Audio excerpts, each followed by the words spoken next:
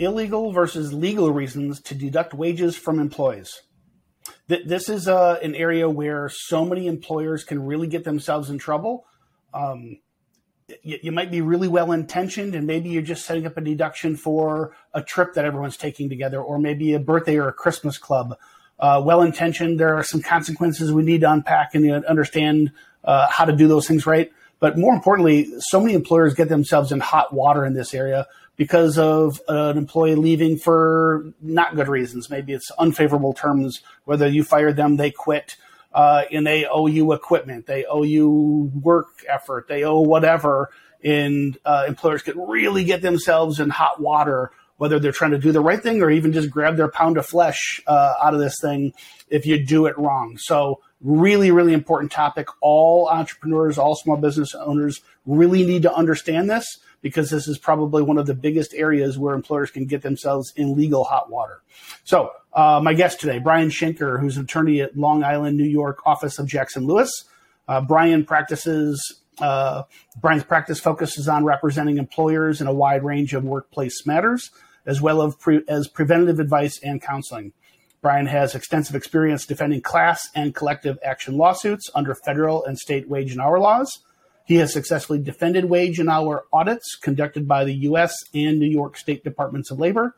And Brian regularly handles cases before courts and administrative agencies involving claims of discrimination, sexual harassment, and retaliation.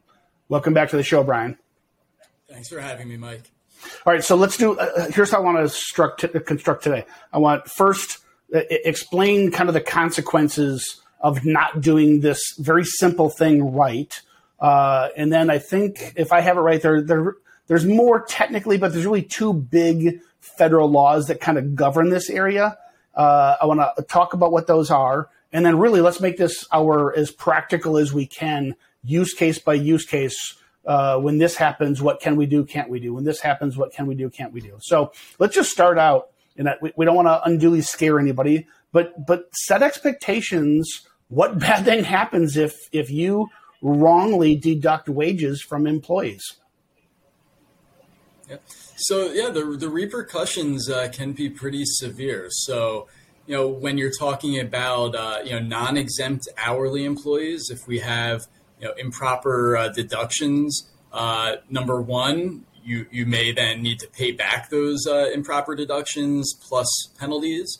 But it can also lead to, issues of, potentially unpaid minimum wage, unpaid overtime.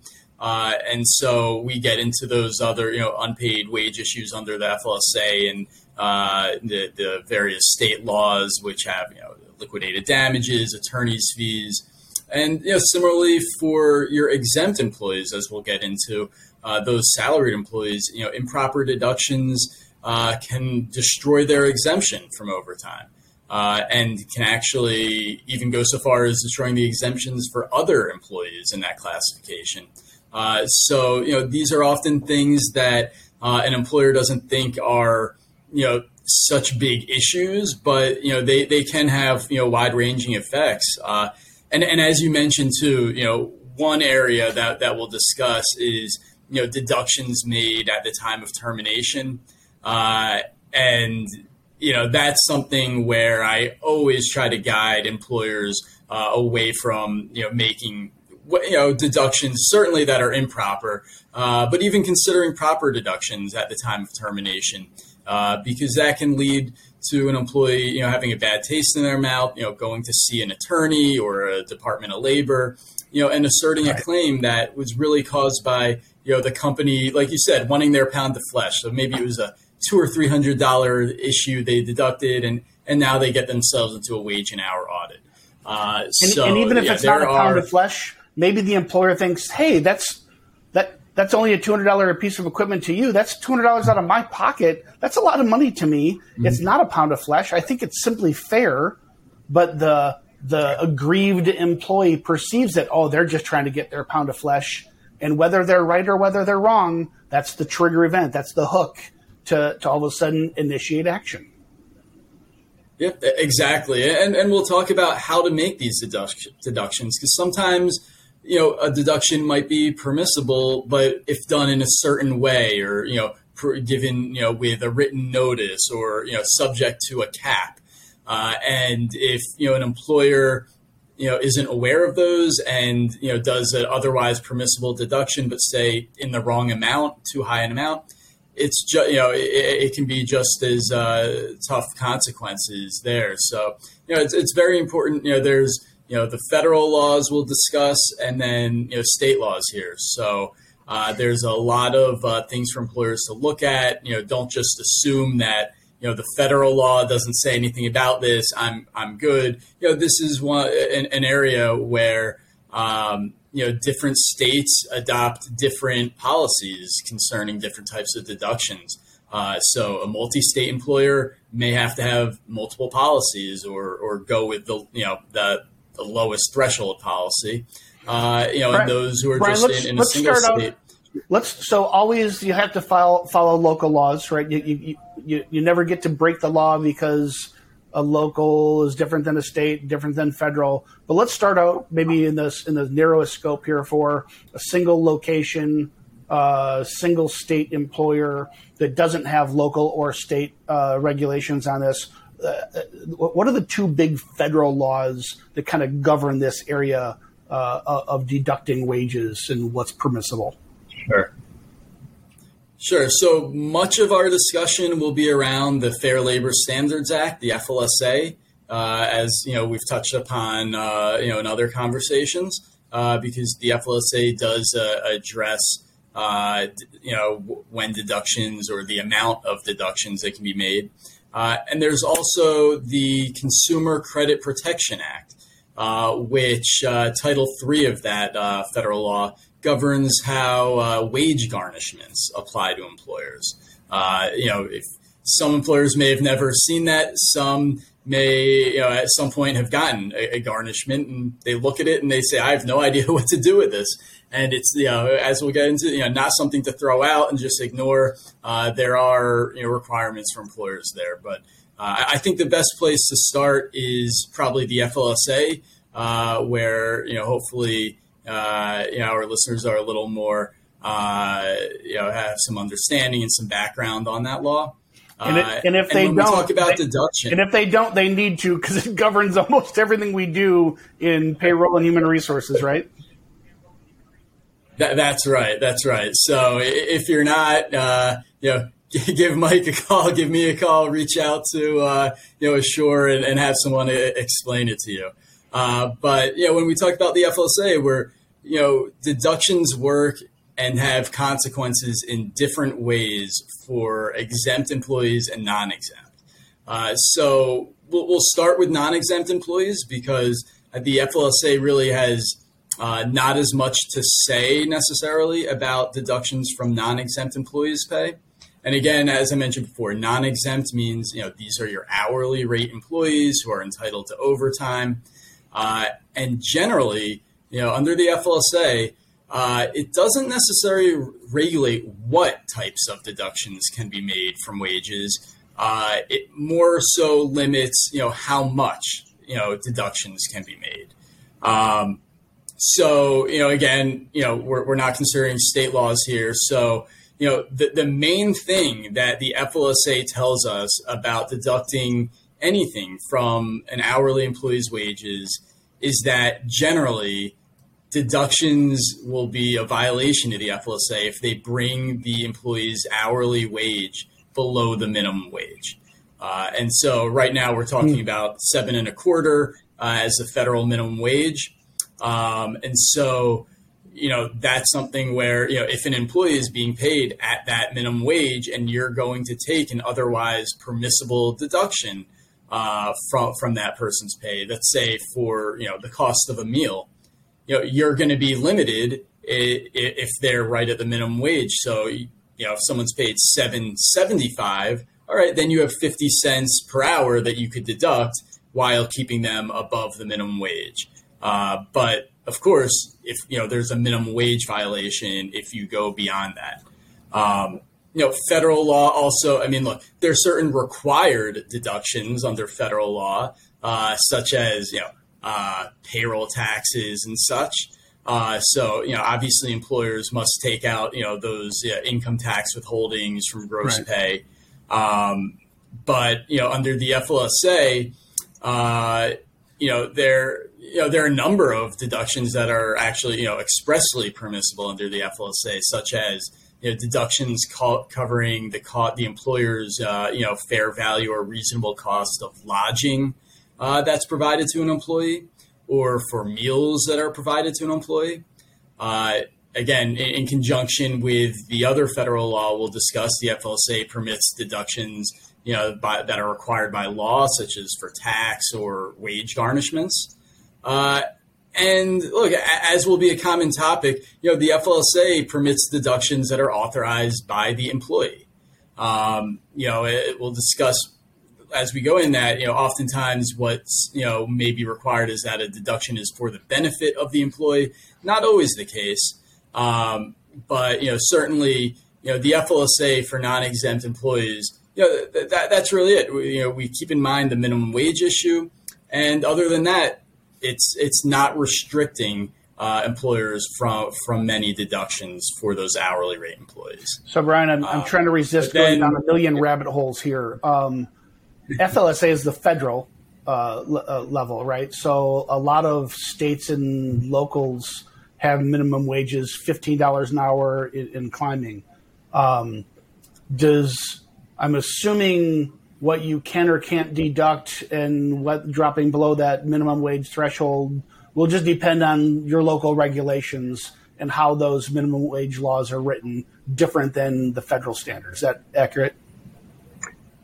Right, exactly. And so as we typically say, right, the FLSA, sets the floor, and, states can go above that. So, there may be some states that, say, you're not allowed to go below the state minimum wage with deductions, except in, certain circumstances. So, that's something that we'll often see. Don't just think, for instance, here, in New York, right, there are areas of the state that have a $15 minimum wage. So, employers, for example, should not assume that I'm paying $15 an hour to my employee. I can take all the deductions I want down to, $7.25 an hour because they'll still be making the federal minimum wage.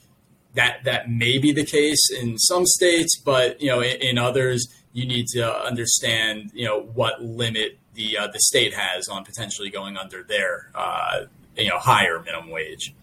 So, Brian, I'm going to break my own rule. I'm going to jump to a couple of use cases just because I want to clarify around this whole you can't go below the minimum wage. So, again, we'll give everybody the benefit of the doubt. As we assume no one on this is watching this show thinking, how can they squeeze the little man here? But how do they stay compliant? So if you're maybe you're running a cleaning business, some type of business that you need to supply a uniform, and just the nature of the industry and the thin margins you operate on. Maybe you are truly federal minimum wage employees, $7.25, and you want to set up a deduction so the employee pays for the uniform, the clothes, the shirt, the pants, the boots, safety boots, whatever it might be.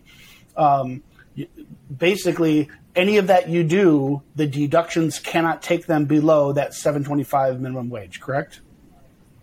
Exactly. So, right, in the context of uniforms, right, any permissible deductions cannot reduce that employee's hourly rate under the minimum wage. Now, besides a payroll deduction, can you still, as an employer, require the employee to pay for, out of their own pocket, said uniform or safety boots or whatever the case may be? So typically the answer will be no, because essentially, forcing the employee to pay for something that's required is tantamount to, a deduction itself. There may be situations where that's permissible. For instance, OSHA seems to state that, if, for instance, some safety or protective equipment is provided free of cost by the employer to the employee, and then that's lost or, intentionally ruined by the employee, that under certain circumstances, the employer could require the employee to pay for a replacement. But typically, the cost of the uniform, other than, for instance, casual, wear that, could be worn by the employee, outside of work. But, uniforms that are something other than that are typically, considered a business expense of the employer. And, if the employer requires the employee to bear any of that cost, we're talking about something that can't cut below their wages. Now, there are states that, treat this differently. For instance, in New York, there's a somewhat complicated way that the state goes about this. So for instance, we don't want to forget about cleaning. So, when there's the one issue of providing a uniform to employees, and then there's a second question of who's responsible for the laundering of that. And if it's the employee, are they getting paid for that? And different states will treat that differently. In New York, for example, more or less let's say you give an employee a polo shirt that has the company's logo. Well, even though they could wear that polo shirt outside of, business time, the fact that it has a logo on it makes it a uniform. So let's say, they have that uniform and now, they have 3 or 4 of those shirts and the employee needs to launder them. In New York, there's actually an allowance that employers are required to pay to employees in any work week in which the employee has to launder their uniform. And I won't get into the specifics for those New York employers out there, but it depends on the number of hours that week that the employee works. And of course, there's an option that employers can offer a free laundering service. But you can see that certainly the idea of a uniform doesn't necessarily end at, the company providing, say, a free of charge uniform.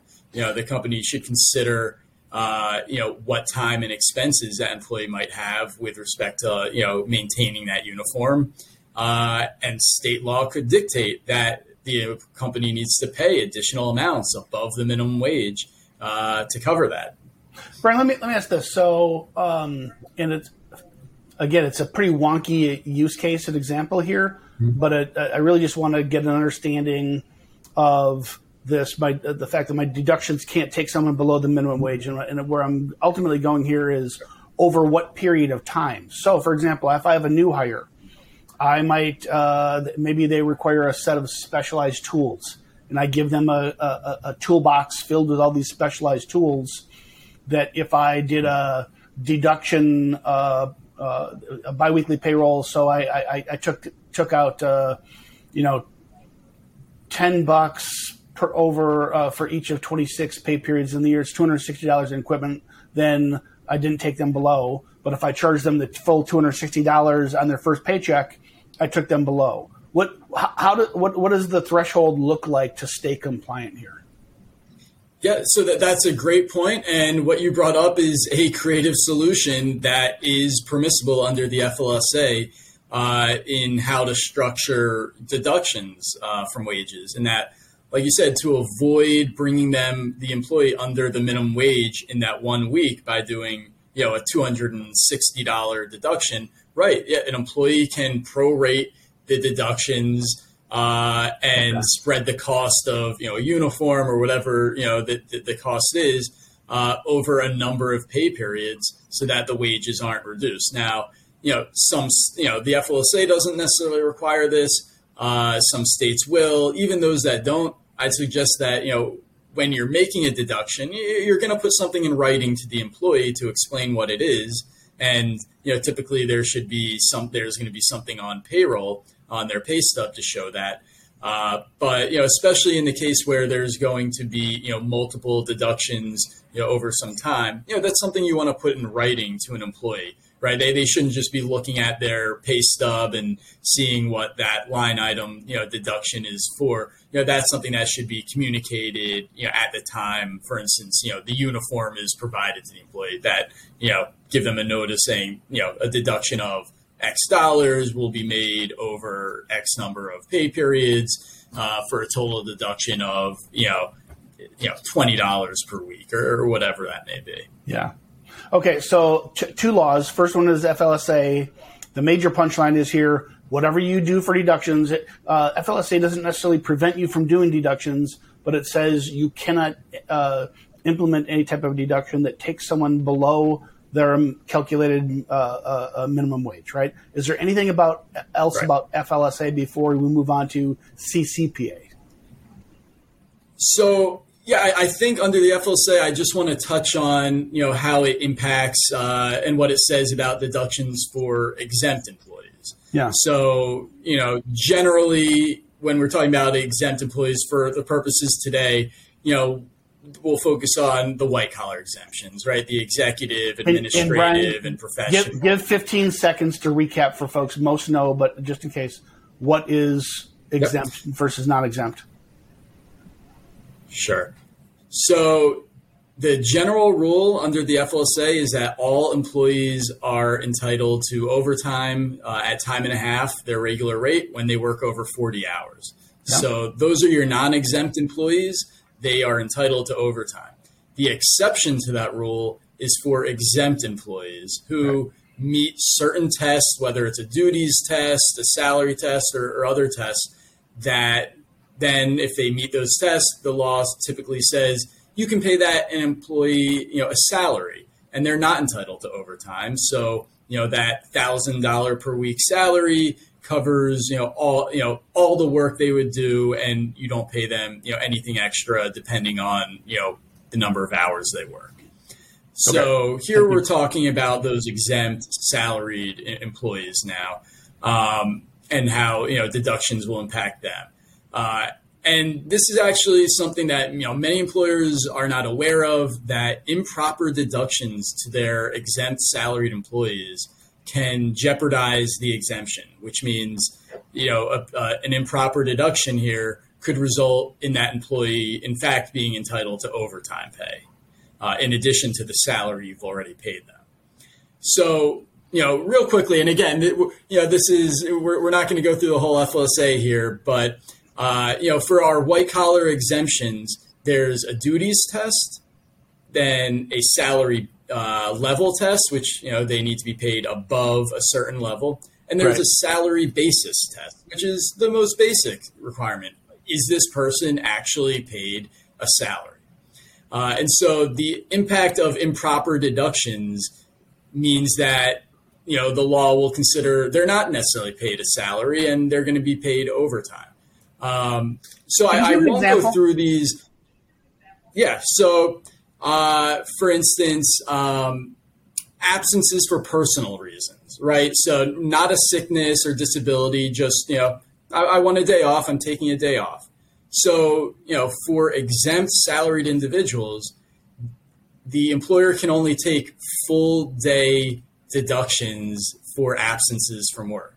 So, for instance, if an exempt employee, a salary employee, comes into work on Monday and, they don't feel well, they leave after an hour. The employer, if we're talking about an hourly employee, right, they would not be paid for the time that they were not working. But for an exempt employee, they worked that day, they get paid for the full day. You can't deduct a partial day's pay for this type of absence. And for most other deductions for absences under the FLSA, full day deductions are what's required. So that, really the flip side of that is what I'm trying to say is that if an employee shows up for work and then goes out, whether it's, an absence for sickness or a personal day, you can't make a deduction for their pay. So I want to pause there because I think this is hugely important, right? Yeah. So if you're an employer, let's say you got 25 employees and you got a supervisor who is a salaried, and by all of the tests, they qualify as an exempt employee. They work probably 50 hours a week, but you don't pay overtime because it's a salary job. They make enough money, et cetera, et cetera. But if that supervisor extends lunch on Fridays an hour each day, and you're not happy about it, you maybe have even written them up and give them a warning saying, "Hey, you need to be back supervising the work and performing the tasks. You can't take an extra hour." You can't deduct that 1 hour because your behavior has now indicated you're really paying this person hourly, and if they complain and this ends up in a Department of Labor audit, you're going to be on the hook to pay overtime for that 50 hours, that extra 10 hours a week, going back possibly years, possibly for all people that work for you, even though they weren't complaining about the situation. I'm not overstating that, am I? No, you're not. The consequences are really strict here in that, and again, there is a safe harbor provision I'll address, but yeah, improper deductions, for one employee, do not just impact that employee's exemption. If the employer is found to have an actual practice of making improper deductions from exempt employees' salaries, then the employer will lose it potentially entirely for everyone in that classification. Obviously, there are a number of factors. How often are the deductions being done? The amount. What's the time period when these are done? So there could be a defense if you have one rogue manager who's been doing this for a month or two, and you just figured it out and corrected it. Maybe that's limiting it enough, but. Again, the number of managers, right? If it's more than one manager doing it, that looks like a company policy as opposed to, one manager maybe just, getting it wrong.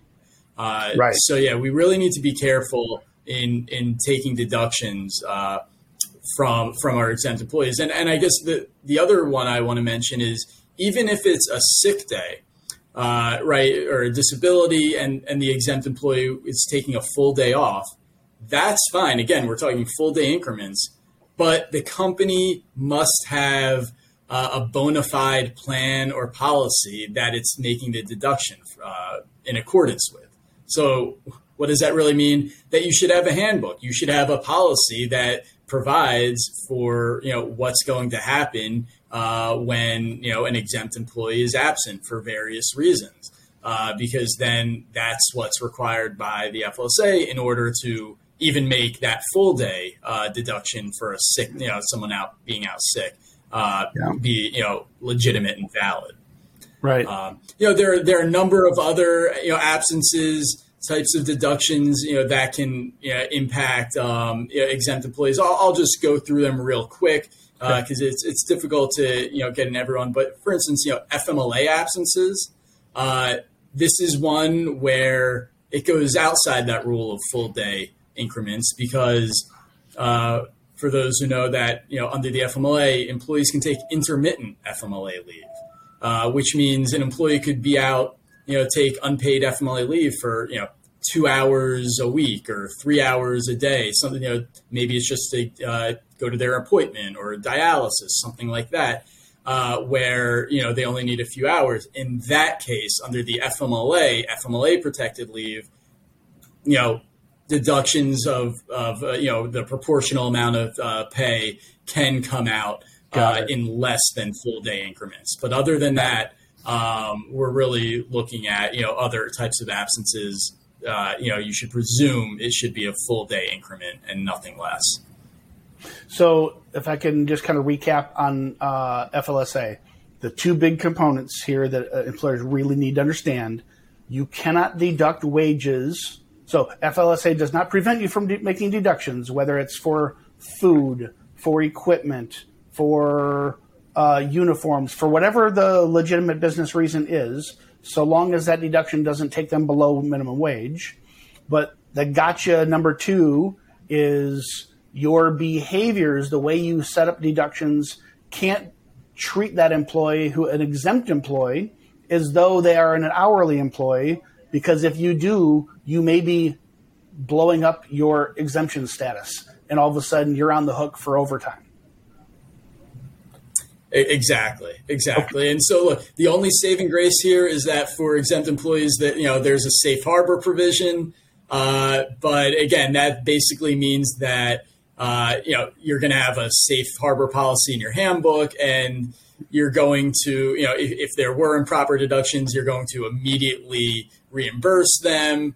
You're going to, have a complaint procedure and, basically comply with the law going forward. But, don't count on that good faith, getting you out of trouble. It's there, it's a defense. And so that means, if an employer, if you're hearing this today and you're saying I'm making a mistake, then, by all means, if you're making mistakes, maybe, speak to someone, legal counsel, someone at a shore, to discuss that. But addressing it quickly is the best case scenario if you have made mistakes. Got it. Okay.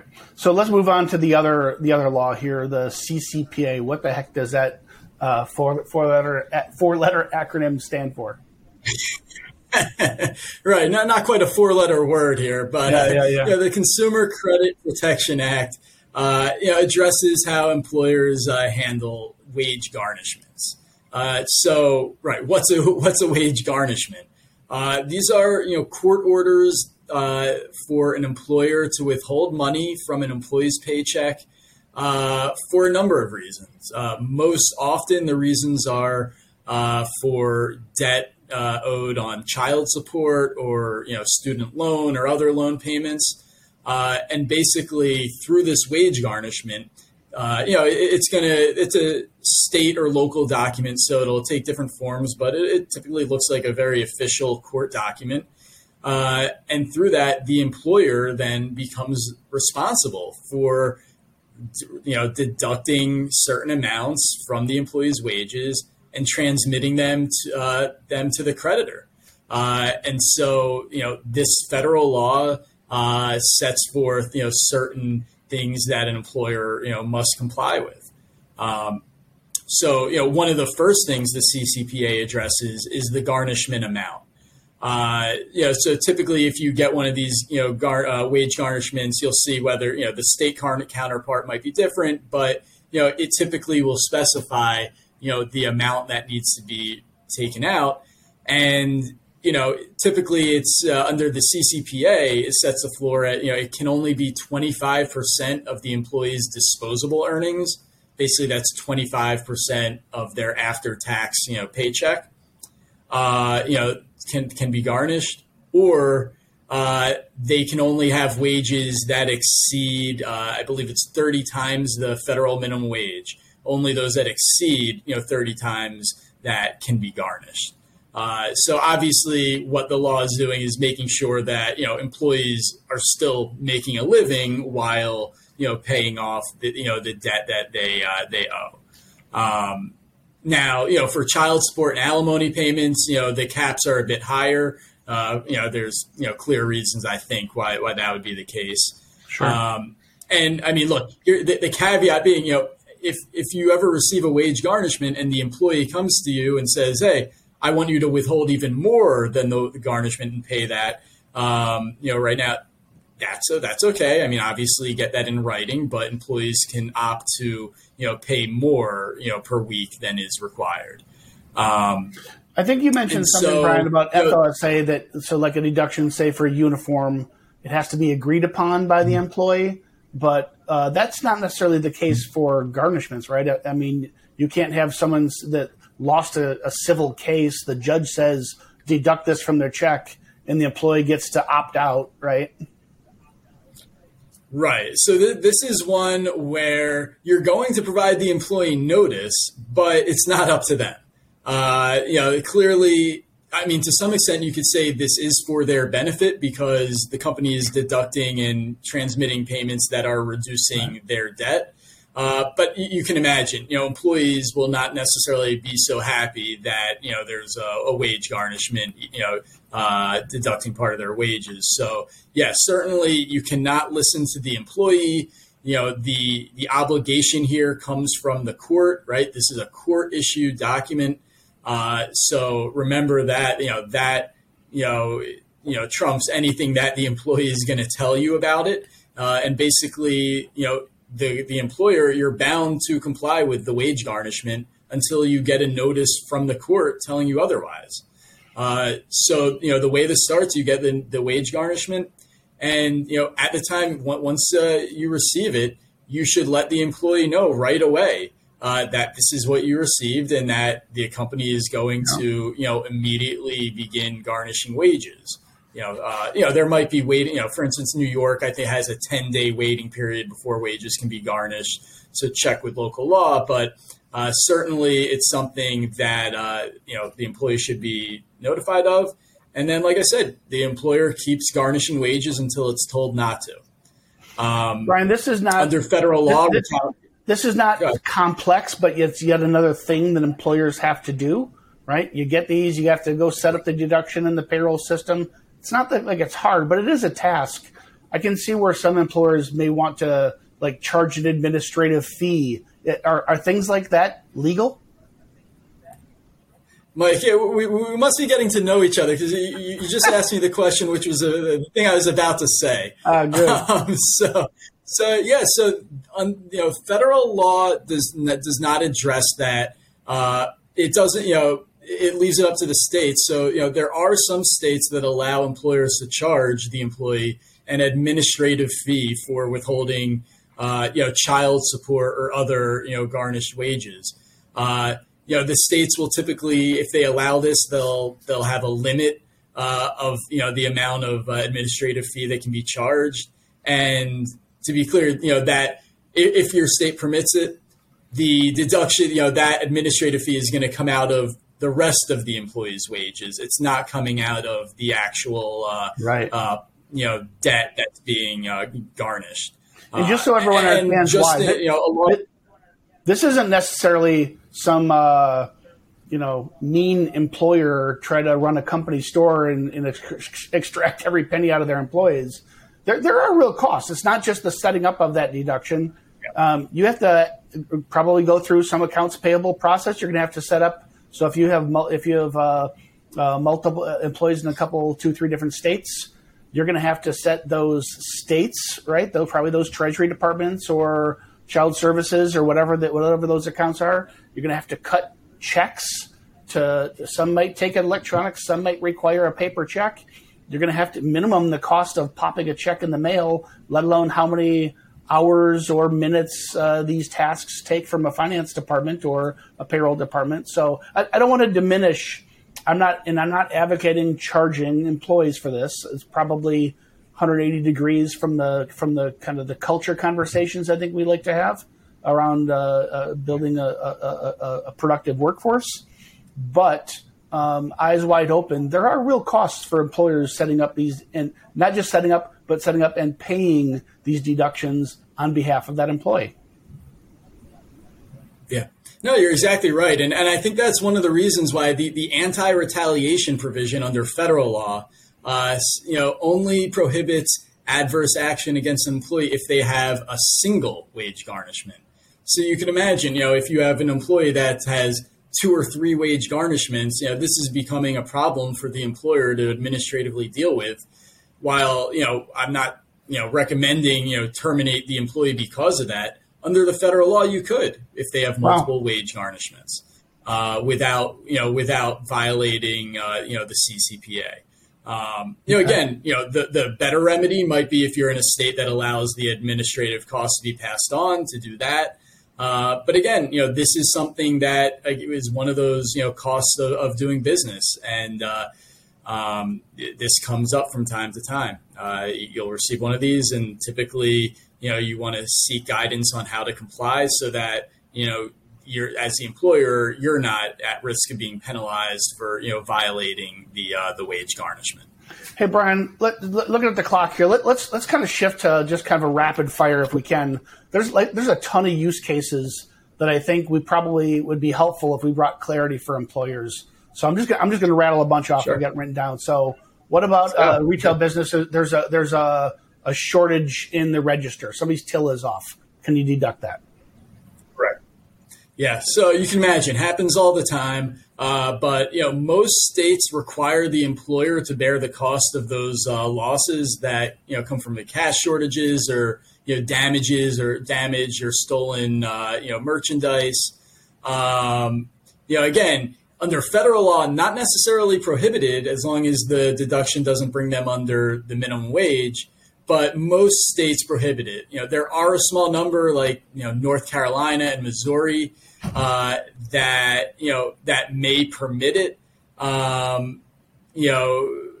long as it doesn't bring them below the minimum wage. But by and large, this is something where, look, unless the employee has, in connection with the shortage, been convicted of a crime, right? So it's thousands of dollars. You called the police, they're convicted of theft. All right, that type of deduction then might be permissible, but generally not. I can give you, in California, for example, no deductions for this type of issue unless the acted willfully in a grossly negligent manner.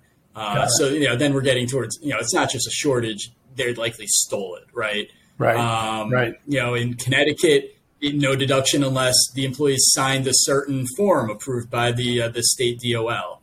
And Maryland, requires the employee's written consent. That may be very hard to get in those situations. Right. So the punchline, I think, for this one, state by state, you got to know your local regs. We obviously can help with that. But at a federal level, somebody's till is off by $3.17 because there's a math error or something happened. You really can't deduct it, right? Right. Just the cost of business. Next one. Let's take this one. How about just a simple payroll mistake? We accidentally overpaid you last pay period, so I'm going to take it out of your check to true things up this pay period. Right. So federal law doesn't really address this. Again, we're looking to the states, but most states generally allow for deductions for overpayments. However, a lot of states have, certain requirements that need to be satisfied. Whether or not your state requires it, my advice would be to get it in writing, right? You want a written authorization that you can, deduct the amount of the overpayment, going forward. And, typically what we're going to document is, the date the overpayment happened, the total amount, and then the deductions, the amount of deduction going forward and for what time period. And typically you want to have a procedure, for the employee to dispute any deduction there. So that's what we're looking for, to get, the employee to authorize, future deductions. And like we said, most states allow this. They're just going to be requirements like in New York. There's a form of a written agreement that needs to be entered into. In Illinois, employers can do it, but only if it's done in the first paycheck following the overpayment.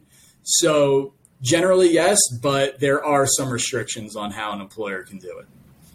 And just the soft side of HR, just communicate with the employees the best you can. Some employees, they live paycheck to paycheck, right? No matter how much we pay them, for whatever their life circumstances are, no judgment, right? And they get overpaid one period, that money could be gone for like legitimate bills that we're stacking up, and shorting the next pay period might hurt them in ways that you might not even think of. So just communicate, obviously follow local and state law here. Next one. How about when an employee owes you a debt? Sure. So my first rule here that I basically tell every employer is, you're an employer. Don't act as a bank. Typically, I don't like when employers get in the habit of, advancing money or making loans to employees. But you can under federal and state law, it can be permissible. So under federal law, there's a DOL opinion letter that says this might be one of those deductions for a loan, a company loan to an employee, that it's permissible to go under the minimum wage. Again, there's an opinion letter on that. It's a little iffy, but again, we're also looking to state law. So most states, like I said, will allow, employers to take deductions to repay a loan or advance. Again, how states treat it is a little different. New York, like our previous issue, requires a written agreement that addresses, the timing, frequency, and duration of the deductions. Illinois, that they have a law that allows it, but caps the amount that can be deducted. And again, what I often see as a problem here is, what do you do if you make this loan and then the employee quits or you want to fire them? And then they're no longer your employee. And, unless you have you want a valid enforceable agreement, because depending on the amount, you may really have to go to, small claims court or, a higher level court to recover this. And so that's often not where employers want to be. So, again, depending on state law, you can work that into the agreement, what will happen, in terms of the last paycheck. But again, my general advice on this is don't become a bank to your employees, and especially because there are other issues, right? Think of discrimination issues. If you're only offering some employees advances and not others, and maybe you've offered it to someone of a male but not a female, or someone of a certain race and not of others, you're going to have to apply this loan or advance payment policy consistently. So that's another problem that can arise in these situations. Got it. How about pre-employment? So maybe it's a drug test. Maybe they have to pass a math test. Maybe they have to pass some type of certification to prove that they actually have the skills to perform the job. Can you charge back for the cost of administering those tests or exams? Right. So these are, again, typically handled under state law, but what most states consider is that these type of examinations are for the benefit or the convenience of the employer, and therefore, employers typically cannot require the employees to pay for these types of examinations, including background checks. For instance, in California, California prohibits employers from requiring any applicant to pay a fee that would cover a background check. In Washington, D.C., there's a statute that requires the employer to pay the criminal background check. But employers are not precluded from seeking voluntary reimbursement from the applicant. We won't go down that rabbit hole. But then there are other states such as Iowa, Minnesota that strictly require the employer to pay for criminal background checks. So typically these types of pre-employment exams or checks are going to be the responsibility of the employer. Again, it's for their benefit, not necessarily. I know the answer to this next one, but this is too important not to ask it. Employer portion of taxes. Yeah, so you're talking about the payroll portion, payroll, employer taxes. Yeah, those have to be paid by the employer. I think we're getting into a lot of serious violations, tax consequences and wage and hour as well, if you're trying to get employees to pay for what should be the company. We have just expanded beyond CCPA and FLSA. We got the IRS and a whole bunch of other folks involved. If you're going to try to get your employees to pay the employer portion of payroll taxes, that's a no. Don't do it. That's right. We talked about uniforms, but it was maybe a context of how not to back out and so much that you dip below the minimum wage threshold for FLSA. Guide people listening today to how they should be thinking about what's the proper way to set up deductions for uniforms. Yeah. I'm a broken record here, but it's going to, uniforms are really going to be dictated by state law. And I use, New York as an example, before. And look, these are things where, if you're going outside of requiring employees to, wear, basic, street clothes, then it's going to be considered a uniform. And, we have to consider, minimally the minimum wage and not bringing employees, under that. And then, again, it's very important to not just think that providing a uniform is the end of it. There may be, situations where, like I mentioned under New York law, that, the laundering of uniforms is addressed by state law. And if it is, you need to make sure you comply with that because, here in New York, it's a tricky area. And I've seen numerous class actions where, an employer gave free uniforms to employees. So they didn't have an issue there, right? They provided uniforms free of charge, so no deductions.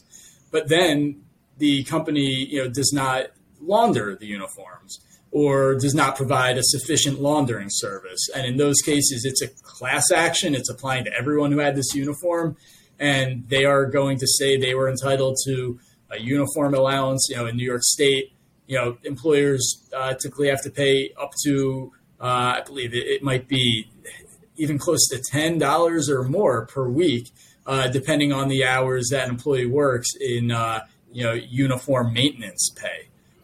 So there are other states that require that. So, again, look to your law. Again, we want to make sure, we're not having issues with the minimum wage. And also, don't forget the laundering portion of having a uniform. So we've covered tools and equipment. I think that falls into the same buckets as uniforms. Anything else you'd want to give guidance on child support? I think we really hit on that. Again, you're going to be subject to, the wage garnishment. Pay attention to that. Don't ignore it.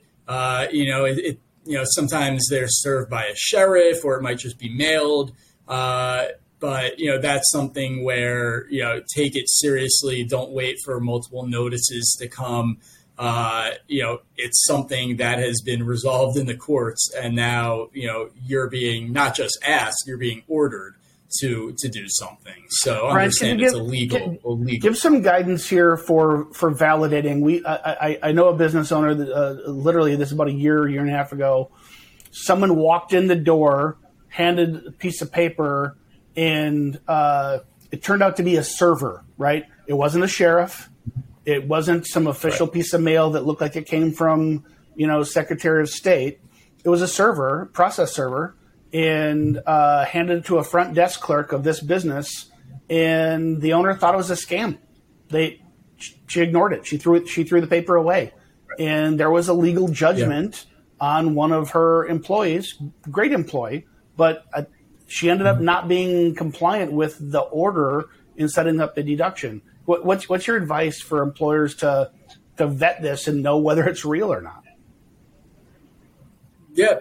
And look, I've had numerous clients, call me and email me, something. They're saying, we don't even know what this is. Tell us what it is. And I go through with them. And I think oftentimes these wage garnishments, they consider that an employer is going to receive this and know nothing about it. So what you'll often see is that, there's going to be, a website link or a phone number to someone to call to ask questions, or there's going to be typically something on that wage garnishment that would provide you additional information.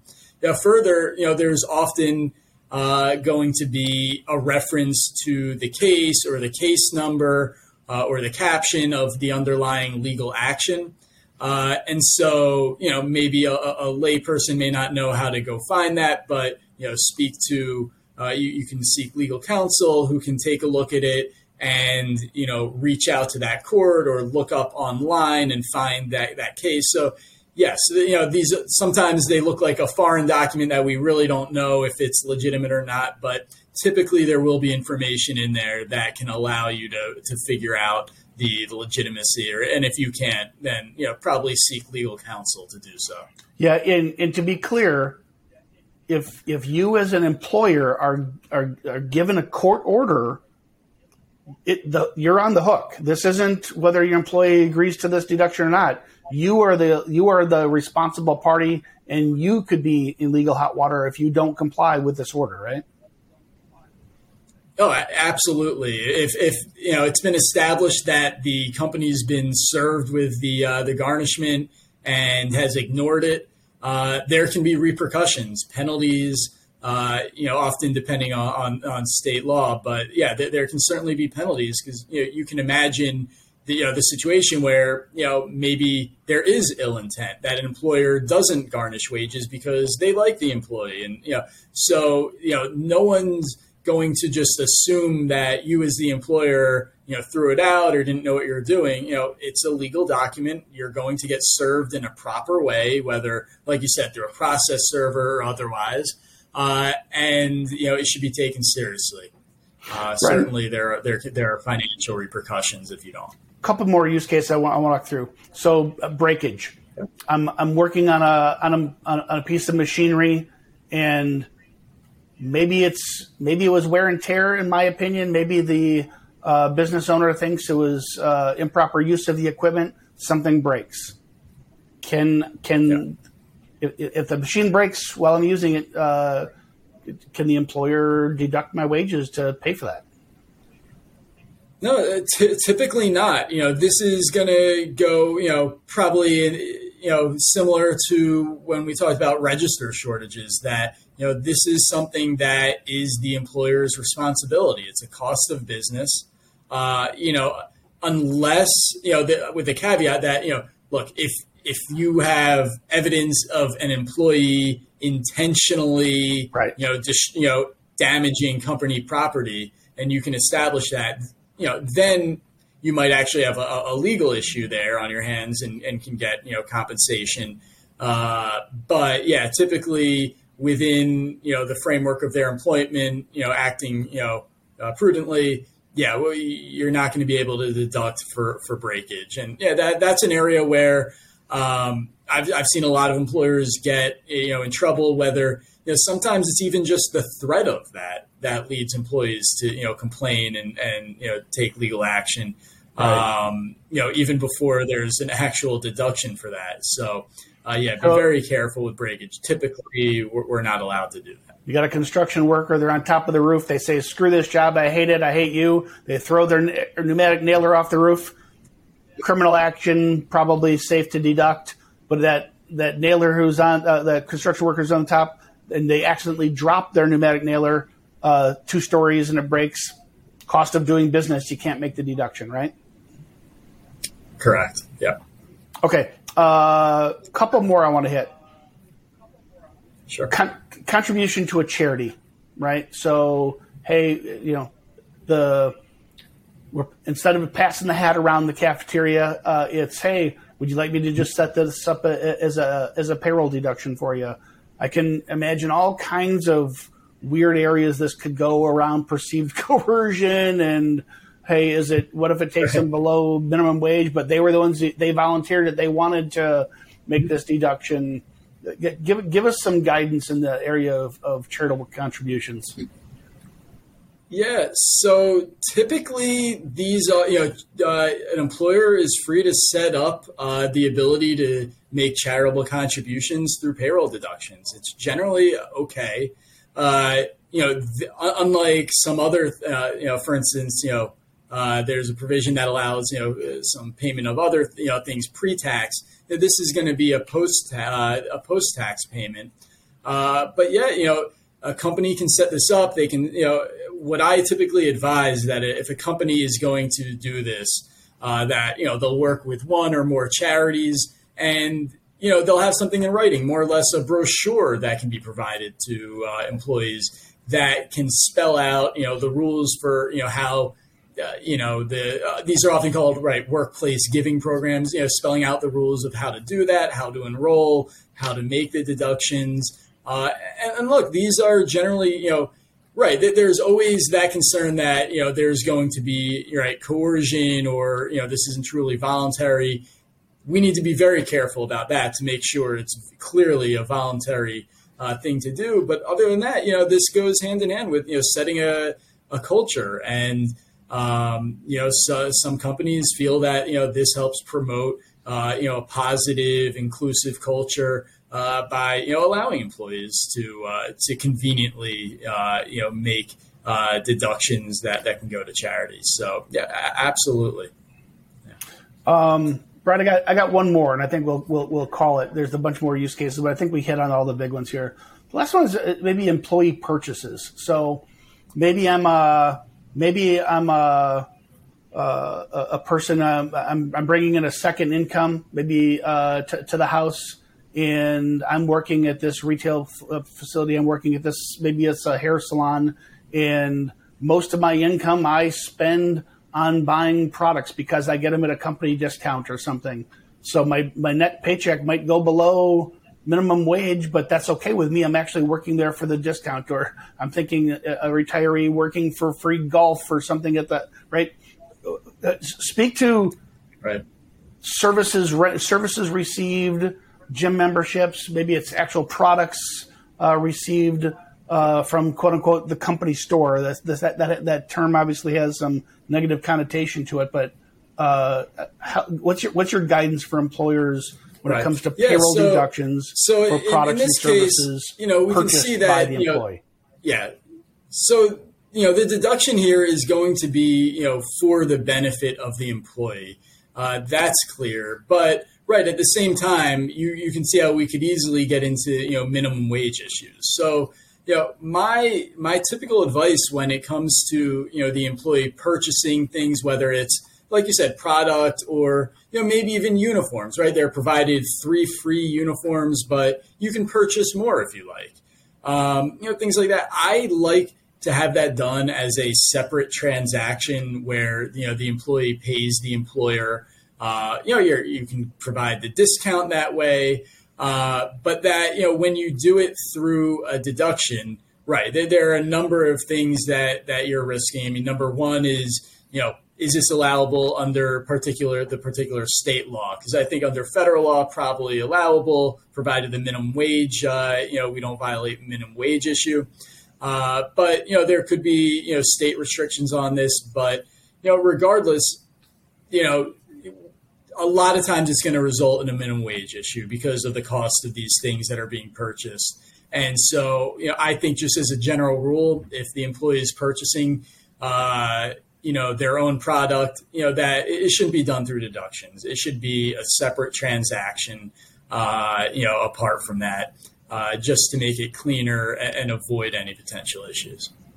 I think that's really good advice. And just maybe the thing I would coach folks on, that employee who is a good, loyal, friendly employee today, you got a great relationship today. They're buying your company's products or services as a payroll deduction with no issue until it's an issue, right? And so things might, just because things are going smoothly doing this today, who knows what life events in your life, in the survival of your business, life events for that employee, that things can turn, things could change, and that person could feel very differently. And all of a sudden you have a tenuous relationship a year or 3 years down the road. And all of a sudden they're like, wait a minute, I haven't been receiving minimum wage for the last 3 years. And what was a happy employee 3 years later ends in a not so good way. And all of a sudden, boom, you're exposed retroactively to a wage and hour audit. So best to keep Mike, it all. And I think that wraps it up perfectly. I think at the beginning we talked about, doing deductions out of, some, ill intent sometimes. And here, as you just pointed out, even if an employee is saying, yes, do this deduction, I consent, you need to be aware that sometimes, the law requires more than that employee's authorization. It might be just a prohibited deduction, or, there are other hoops you have to jump through. So, I think that's a great point. Don't assume that because an employee today is saying, make the deduction, that number one, they're going to be okay with that, 3 months from now. And number two, that the federal or state law actually permits it. I think it's a perfect place to end, Brian. If there's anything we can do to help, Assure provides fractional outsourced human resources services to clients, pennies on the dollar for what you could ever hire an in-house HR staff to help build the employee handbooks, the training, the guidance to keep you in line and keep you compliant, to keep you out of hot water in the first place. But when troubles do arise, that's where Brian's expertise comes in as well. There'll be a survey that pops up at the end of this event if you'd like us to reach out and see if there's something we can assist you with. Brian, I learn something new every time I talk to you. I really appreciate your expertise on this topic. and I'm sure our audience does too. So thanks for coming today.